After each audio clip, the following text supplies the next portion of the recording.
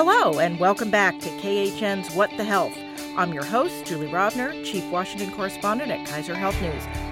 I'm joined by some of the best and smartest health reporters in Washington. We're here to bring you the latest in news about health policy from the White House, Capitol Hill, federal agencies, and the states. We're taping in our usual Thursday slot this week, little after 10 a.m., February 22nd. As with all news in Washington, things can change fast, and things might have changed by the time you hear this.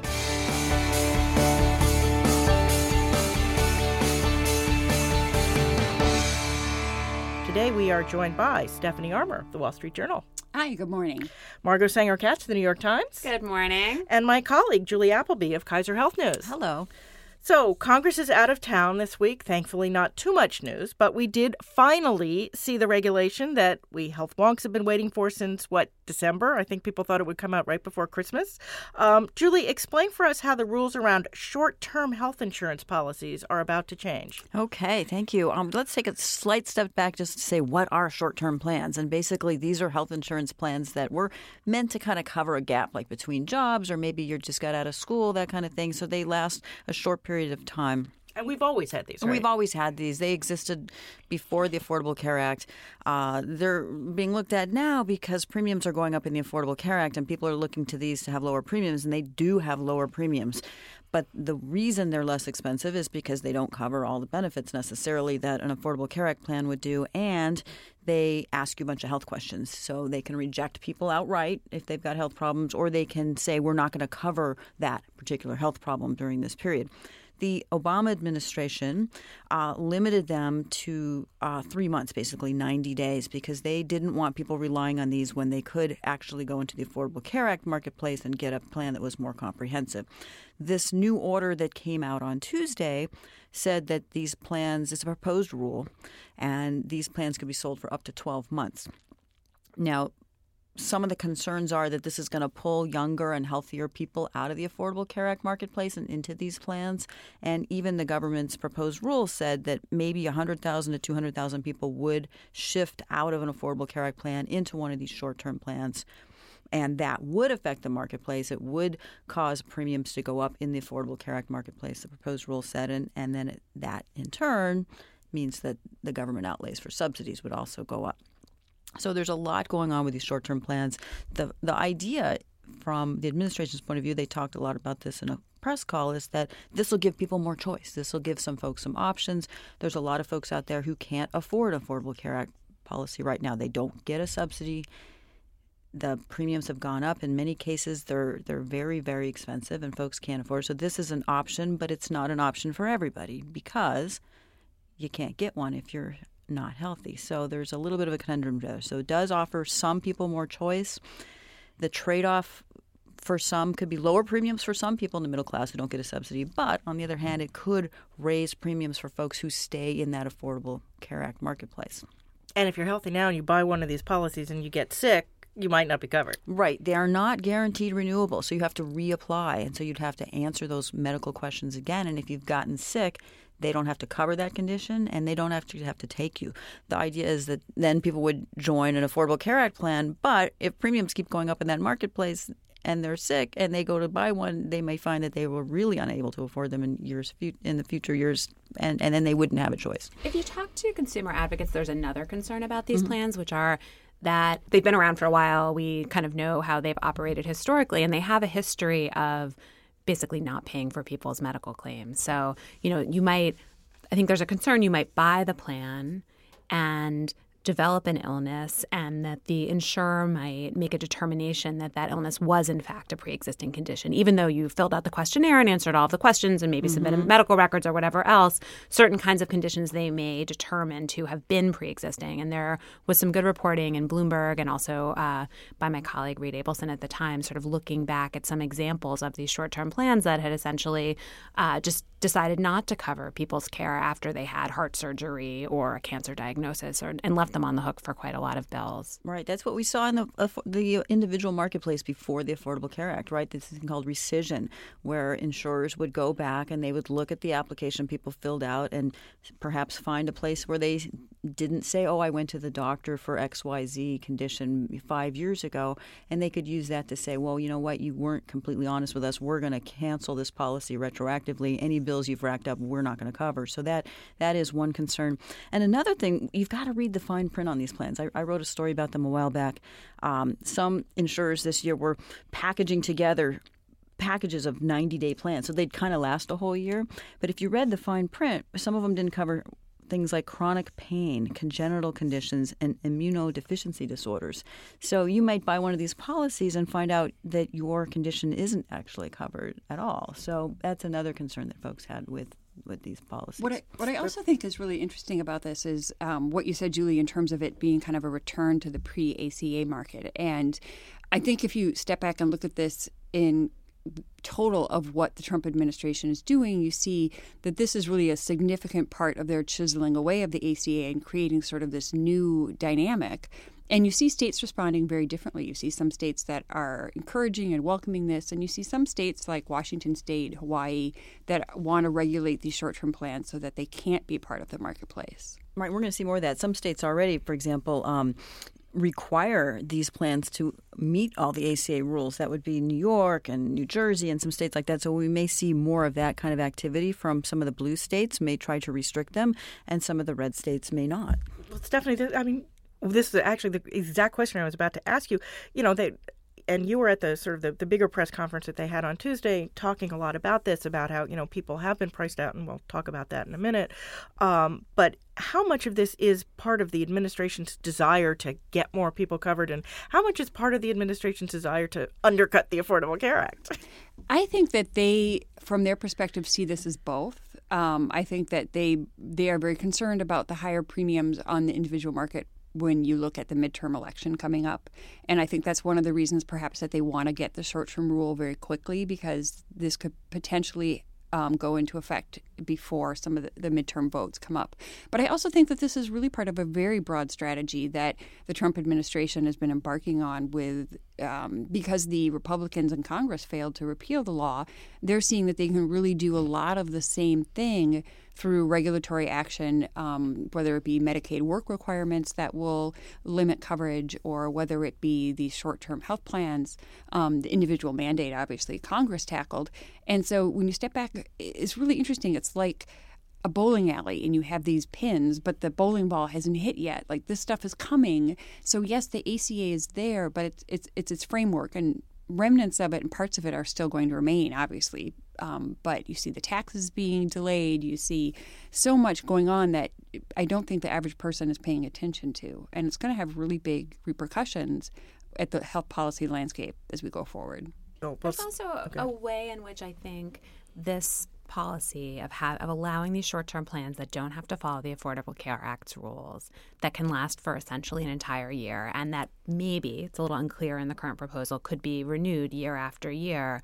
They sort of set up some of the same conditions that the Republican bills would have, the congressional bills. So there was a big debate about an amendment from Ted Cruz and Mike Lee about sort of trying to set up kind of parallel markets, that if there was an insurance market that covered all the Affordable Care Act stuff and, covered people with pre-existing conditions, maybe it would be okay to also have a different market that was sort of more freewheeling.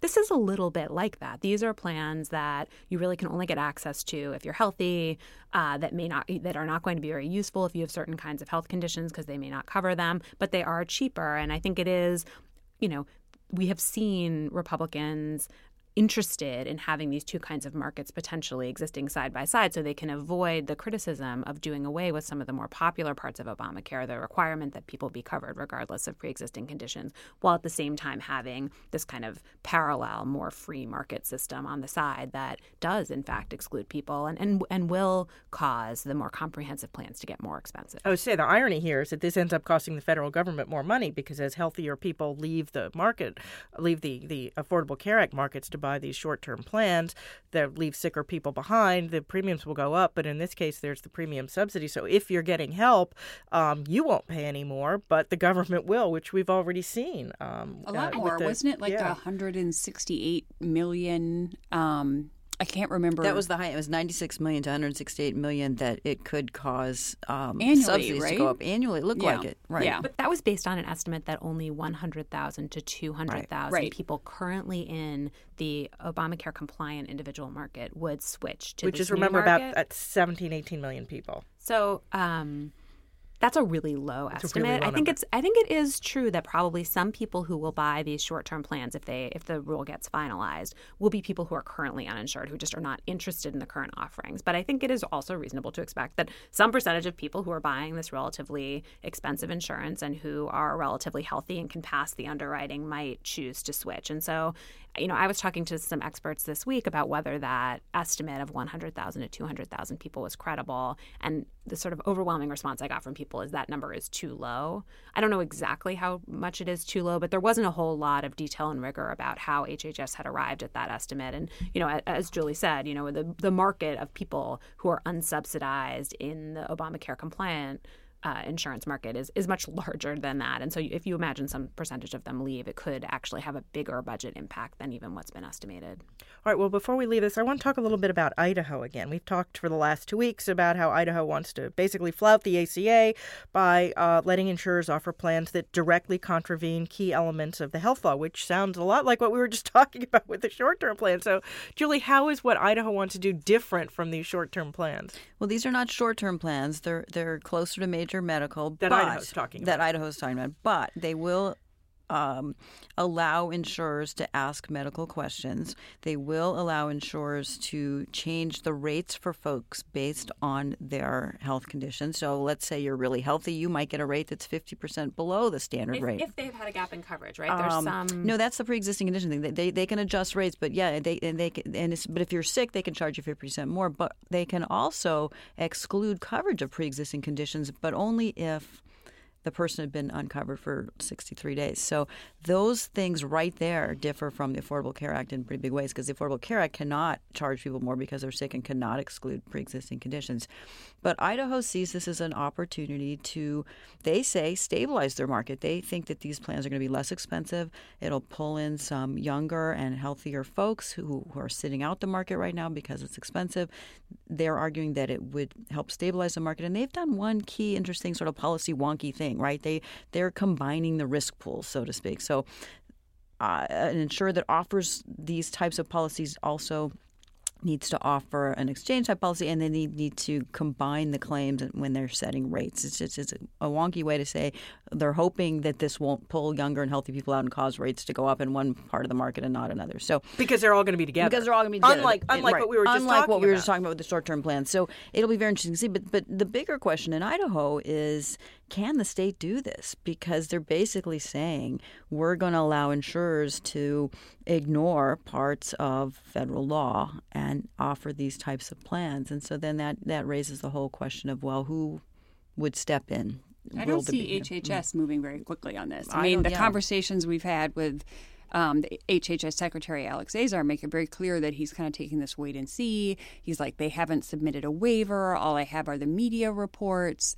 Yes, he said he can't act on the basis of media reports. Right, Is his favorite line about this. There's no indication that Idaho is going to submit and ask for a waiver. Exactly. So I think, also, he could pick up the phone and call the governor of Idaho. Yes, he could. He could get some independent verification of the media reports. I was suggesting earlier today that possible. If this had been the Obama administration, a strongly worded letter would have come out long since. Oh, I yes. mean, there would have been a reminder letter that these are not things that the state can actually do on its own, and these are not parts of the Affordable Care Act that are quote unquote waivable. Right. And when Idaho first said they were going to do this, the question was, will any insurers step forward to do it? Because the insurers are at some risk here too. There's some pretty significant penalties. The insurers are at all the risk. The state's not at risk. But we saw an insurer, the Idaho Blues Plan, step forward with what they're calling their Freedom Blue plans. They've got 5 different plans. These plans are going to cover a lot of what the ACA covers, right? They cover most of the essential health benefits, but they're not going to cover pediatric vision and dental. But they are going to adjust rates based on age and some of these other things. One of their plans is going to cover maternity. The others are not. So we'll see. We'll see what happens. Will they get approval in Idaho? Will they be able to sell them? Will there be a court case? Will the federal government step in? Oh, yeah, they'll definitely, The question is, my guess is that if they get approved, that HHS would step in, but I think Secretary Azar doesn't want to do anything until and unless he absolutely has to. I also wonder if there's some thinking that the short-term health plan proposed rule may provide an out or some kind of way to finagle things with the Idaho plan. I'm not saying it will, but I think that that's the big question, right? If this is what Idaho wants to do, why doesn't it wait till the short-term rule comes into effect and just do short-term plans?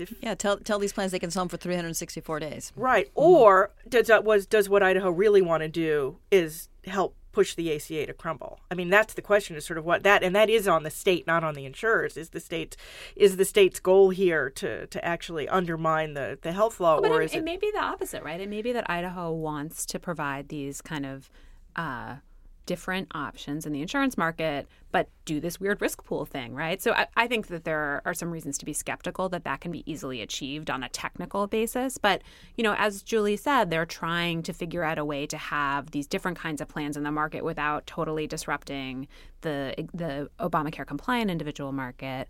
And that is different than the short-term rule. And perhaps that's one of their motivations, is they sort of want to have both things. All right, well, I want to change gears for a minute, and then we're going to come back to something along those lines. Obviously, the other big news of the last couple of weeks are guns and public health, specifically the continuing ban on gun injury research at the Centers for Disease Control and Prevention. A little history here. In 1996, Congress, at the behest of the National Rifle Association, banned the Centers for Disease Control's Injury Prevention Center from using any of its funding to, quote, advocate or promote gun control. And it cut the CDC's budget that year by $2.6 million, which was exactly the amount CDC had been spending on gun-related research. While that would have seemed to continue to allow ongoing research on the relationships between guns and injuries, it basically effectively shut down the researchers who were doing it at the time because CDC was afraid of losing still more money. So there was basically no more gun research. In 2013, after the Sandy Hook shooting, President Obama issued an executive order calling for government-funded research on, quote, the causes of gun violence and ways to prevent it. But Congress never funded the research, and in fact, the original language passed in 1996 is not only still in the HHS funding bill, it has over the years been expanded to cover other agencies at HHS in addition to the CDC, notably the National Institutes of Health. So now we have another school shooting, another run at this. Is anything likely to change this time in a way that it didn't before? The new HHS secretary has certainly suggested or indicated that the research would go forward. And, today you did see President Donald Trump taking some what may be surprising stands in terms of talking about doing some, I don't know if it would be technically gun control measures, but things that some Democrats have definitely wanted. So I think it's yet to be seen. I know that there's strong interest among the CDC in doing some more of this research again, but it's obviously such a fraught topic that it was interesting sort of going back and looking at this every time. I just did a quick Google search, and every time there was a big shooting, there was another story about, hey, the government's not funding research into this. And then we all say, why did this happen? And the answer is, we don't know, because we're not funding the research into this. I think that there's a little bit too much made of this. So certainly, people who want to better understand the causes of gun violence and the solutions to them, I'm sure would welcome all the research that's available and government funding for that research and government scientists doing that research. And I do think the government has a certain credibility with the public. When the CDC says, here's what we think, it may be more broadly accepted than similar findings from other sources. But it's not like there is no research that is going into public health efforts around guns. I mean, there is quite a robust academic debate and quite a lot of research that is happening, and a lot of it is looking at state laws. So there's a lot of variation in how states regulate guns, and so it creates a lot of really interesting natural experiments that allow researchers to see what the effects of various policies are. So, yes, it does seem like the HHS secretary is interested in CDC doing more, and it'll be interesting to see how that plays out. But I think let's not forget that there is research into gun violence that is happening and that I think is informing our policy debate. There is a lot of concern among researchers that it hinders the research pipeline, that researchers, if they want to do this, are told that this is not a good thing for your career, that there's not really government funding available, there's limited amount of private funding available, that, maybe you'd like to go research something where you might actually be able to get funded for it. I just, as a reporter writing about this issue over the last few years, I've spent time in this literature and talked to these researchers. And yes, the way the government invests in research is really important. I think it does send signals about what are attractive areas. It does help fund things where it's harder to get other sources of funding. Absolutely. But I do think that we can have a public policy debate that is informed by research on this area now. And there's always more to know. But there are things out there, and there's a lot of work that's being done. Right. Yeah, it's a very good point. We're going to do our extra credits in a minute, but I want to go first this week because I think that my extra credit is something a whole panel should discuss. It was a story in the New York Times over the weekend. It's called "As Some Got Free Health Care, Gwen Got Squeezed: An Obamacare Dilemma" by Abby Goodnow. This is the latest in a continuing saga about healthcare haves versus have-nots. I actually did my own story about this last fall. But as the individual market keeps getting squeezed and changed in different places, as we just spent the first part of this discussing, the gap is growing between people who are getting government help and those who are paying their full freight. And those paying full freight are getting increasingly unhappy, and I guess that shouldn't come as a surprise. I mean, are we... Well, I think it was a very good story. It's also been reported extensively. I mean, you look at what's been happening in Charlotte, for example, where you see people are trying to go after the insurer for this because their costs have just gone up astronomically. And a lot of this was because of the cost sharing reduction subsidies being ended that made the divide greater. So I definitely think that it's pinpointed an issue that's going on, but I also think that that's one of the issues that's driving what Republicans are trying to do right now. They're seeing this, and they're seeing this as an impetus for why they need to do something before the elections. But what's happening is the premiums are going up because a lot of these actions are causing, like you mentioned, the cost sharing reduction. Yep. That was blamed for what, a 20% increase in premiums this year, and for folks who don't get a subsidy, they're the ones that are paying this. So there's that political dynamic to this, but on the other hand, what is the solution? And that's not clear either. I think also it helps explain why there is so much public support for measures like work requirements and Medicaid. I think that people who get Medicaid now get Medicaid on the basis of having a low income. And, there's a lot of criticism of Medicaid as health insurance, but generally it's really popular among people who have it. You don't have to usually pay premiums. If you do, they're very low. You don't usually have to pay very much cost sharing when you go to the doctor. If you do, it's very low. And so for people who earn a small income, they get pretty good health insurance in states that have expanded Medicaid. On the other hand, people who earn a little bit more and get insurance either through their employer or through the individual market, they're facing, often higher share of the premiums each year, high deductibles, more rules about which doctors and drugs are going to be covered. And I think that what this story really showed is that even though there's been an attempt to have a system that's sort of trying to make sure there's something for everyone, that people who are really like working and scrapping and feel that their coverage is getting worse and worse start to look at people lower down the income scale who have something that seems kind of richer and feel some resentment. I also think that this has been an issue and a challenge with the ACA since its inception when it was implemented. But I also think that the growing divide here is one of the things Democrats are going to seize on when they talk about Medicaid buy-in programs. I think you're going to see a lot more of that. And one of the issues is going to be, look, this divide is getting worse. We need to try and do something where we can have some more universal coverage. So you're going to see that come up, and this issue will be talked about more. I think, when the ACA started, the idea was that the very low income people would have Medicaid. The next sort of level up would have the cost sharing reductions, so they get help with their, not just their premiums, but their out of pocket costs.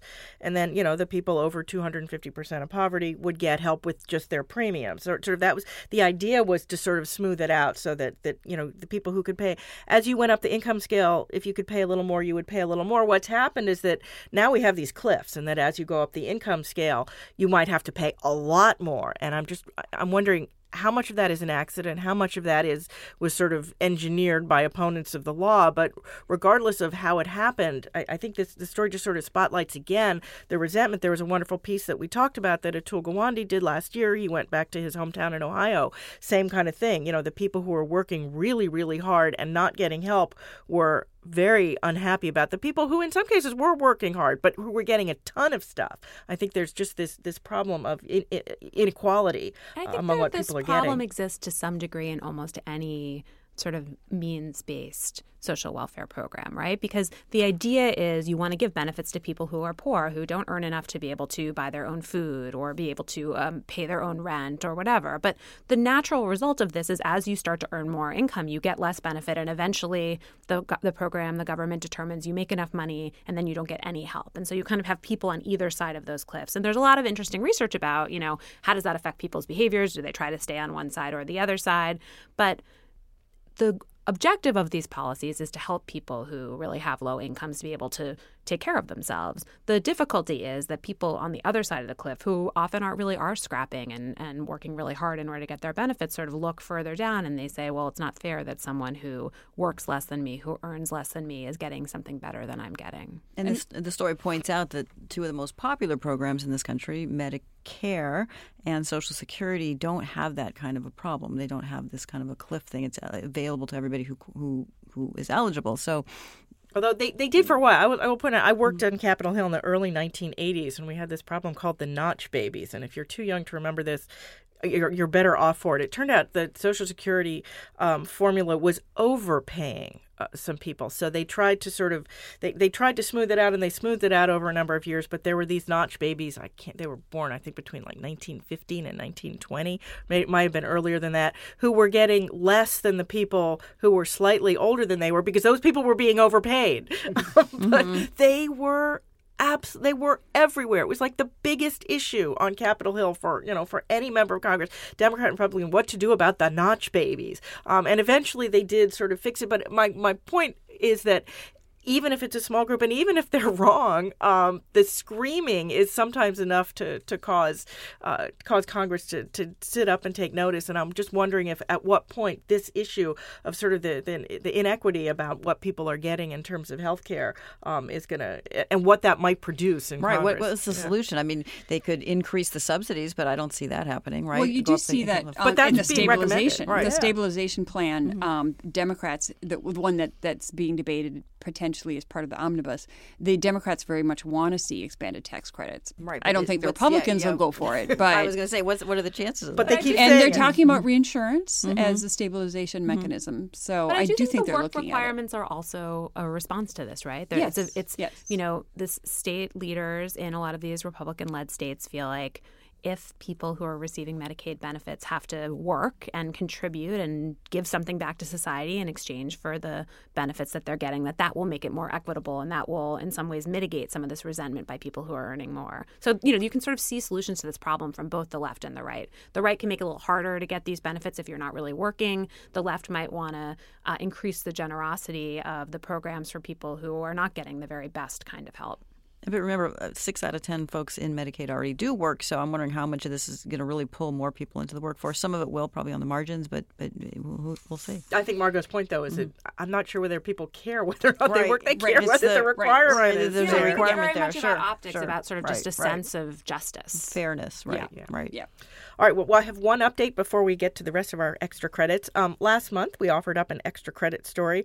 It was an investigative piece from the Wall Street Journal about the nominee to lead the Indian Health Service and how he may have embellished his hospital experience on his resume. Well, as of yesterday, he's withdrawn his name from consideration for the post, according to those reporters. So, journalism. We're ready to wrap things up with the rest of our extra credits. That's where each of us recommends a story they read recently they think everyone else should read too. Who wants to go first? Margot? Sure. So I wanted to talk about a story that Jonathan Cohn published in the Huffington Post called Liberal Establishment Suddenly Sounds Very Ambitious on Healthcare. And this is about a new sort of comprehensive proposal, as we were just saying, from the left to try to figure out how do we make the system kind of more universal and more fair and accessible to more people. So this is a very big kind of comprehensive proposal from the Center for American Progress, which, I think you can think of them as being sort of like an establishment left organization. They have a lot of close ties to Democratic leaders. They were very close to the Clinton campaign. And so two things about this, and both of them I think Jonathan really brings out well. One is that they're getting their hands dirty. They're getting into nuts and bolts about how do we do this. They have a detailed proposal. It is different than the single payer proposal from Senator Sanders and others in Congress. This is something more like a buy-in where people could get access to Medicare if they want to, and where some people would be automatically enrolled in Medicare if they didn't. And also it has like some price controls in the health insurance market in the healthcare market that's designed to lower the cost of care for everyone. So there's a lot of pieces in here. The other thing that I think is interesting is, we talked last week about how Republicans are starting to pick away at some of the least popular parts of Obamacare, and I suggested that maybe that's because they have become more pessimistic about repealing the whole thing. This feels like almost the opposite of that. I think that the center left, the establishment left, had been very reluctant to bring forward any kind of proposals to change Obamacare in a substantial way to try to improve it or overhaul it, because they just didn't want to concede that there was anything wrong with it. They were very much in kind of defense mode. Like, we have to protect what we have. We have to talk about why it's good and strong. And I think there was even some anger at Sanders and other people on the left for bringing out these single-payer proposals and in some ways acknowledging that there were problems with the ACA when it was under attack. So I think one thing Jonathan's story does that is really interesting is it just highlights that this proposal sort of shows that the left is ready for the next debate. Democrats are getting ready for the next time that they are in control of the government, and they really are thinking about something relatively ambitious for the first time in a long time. Although I do think the Democrats are terrified of, getting torn apart the way the Republicans have sort of torn themselves apart over repealing the ACA. The Democrats are worried about, an intra-party civil war between sort of single payer and the things that would help the healthcare system that are not all the way to single payer. But I think that's part of what we're seeing happening, right? So a couple of months ago, we saw this kind of very pie-in-the-sky single-payer proposal that is a big departure from the way that our healthcare system works now. And it was sort of unanswered by anyone in the middle. There was sort of, the far left was saying, let's do something more like what Canada has. And the center left was saying, let's just protect the Affordable Care Act. And so, it will be a number of years before Democrats really have enough control over the government, even in the most optimistic scenario. It seems like now this debate has begun, right? You have Center for American Progress coming out with a more moderate proposal, a more incremental proposal. Presumably there will be debate between those two groups, and there will be some tinkering around that. I attended a conference a couple weeks ago that the Century Foundation hosted where they were really bringing together people talking about, are there ways we can expand health coverage through expanding the Medicaid system? Are there ways that we can do Medicare expansions? Are there kind of incremental tinkers on the Affordable Care Act that are important? So I think there are a lot of people on the center left now who are trying to think about how do we bridge the divide and develop something that could be politically palatable, that could be broadly acceptable to their caucus, and that at a technical level could work if enacted. I don't know if they're going to get there, but I think it's interesting that they're having the debate is started. And I think it'll be sort of a litmus test for the Democratic candidates, too. I think you're going to see a lot of, where do they stand on this is going to be a question. Yeah, we certainly saw every potential 2020 candidate co-sponsor that single-payer bill. Julie, what's your story? Well, we already talked a little bit about this, but it's an Idaho story, and this is by Dylan Scott in Vox, and the headline is "Idaho's Brazen Plan to Unravel Obamacare Explained." And he talks a lot about some of the things we were talking about earlier, but he also notes that a lot of the concern about what Idaho's doing is if the state can do this, if they can ignore parts of federal law, can they ignore parts of other federal laws, and where will this lead, et cetera, et cetera. And he said, this is not necessarily unprecedented. He notes that the federal government could step in, but in the past they haven't always. So he mentions during the Obama administration when a lot of states were legalizing marijuana, the Obama administration did not step in to do anything. So he kind of likens it to that, and maybe we're going to see this happening more and more around different topics. Actually, the Trump administration hasn't stepped in either. That's not yet. They have not. I think there's a really important difference between something that amounts to prosecutorial discretion and something that amounts to enforcement of these existing regulatory rules. And I think the reason is because people will be able to sue on the Idaho plan. So maybe there won't be a lawsuit that can stop it from going into effect. But certainly people who remain in the individual market, if their premiums go up as a result, they, I think, will have grounds to sue the state or the plan for violating the Affordable Care Act. And I also think people who may hit some of these caps in the plans, we didn't talk about this, but the Freedom plans would have annual limits on how much medical expenditure the plan doesn't covered. allow. I think if you are someone who buys one of these plans and you end up getting really sick and you hit the cap, that person may be likely to sue too. And I'm not a lawyer and I don't know exactly how these lawsuits are going to go, but I think the courts will have some role in potentially enforcing the ACA rules in a way that when it comes to the prosecution of criminal laws, if no one brings the case to court, then there's no ability for the judicial system to get involved and say, you really should have been enforcing these marijuana laws. Okay. Stephanie. My story is one that ran in the Washington Post, and I'm going to butcher the name. It was by Shefali Luthra, and it was by Kaiser Health News. And it was really an interesting trend story that looked at hospitals now that are basically having people sign bank loans to pay for their medical expenses, even when they are, for example, in the emergency room. And this is indicative of the fact that people are paying much more of their healthcare costs. I mean, that's what you see happening. There's a bigger financial burden. But to see these bank loans being offered to people who are in a very vulnerable position and may not quite understand what financially is at risk, what the rates are, is, I think, something really to be watched and concerning, frankly, and from a consumer protection point of view. So this was really a great story in that it identified something that people are not paying attention to. And it kind of harks back to, do you remember the debt collection practices that we saw being scrutinized in Minnesota? I don't know what will come of this, if this will lead to some of that kind of scrutiny, but it was really a good and provocative story. As healthcare gets more expensive, we're seeing things like this. Well, that is it for today. Thank you all for listening. If you enjoyed the podcast, you can subscribe wherever you get your podcast. We'd also appreciate it if you left a review. That will help other people find us too. Also, as usual, you can email us. We're at whatthehealth, all one word, at kff.org, or you can tweet me. I'm at Jay Rovner. At Sanger Katz. At Julie_Appleby. At Steph Armour 1. We'll be back in your feed next week. In the meantime, be healthy.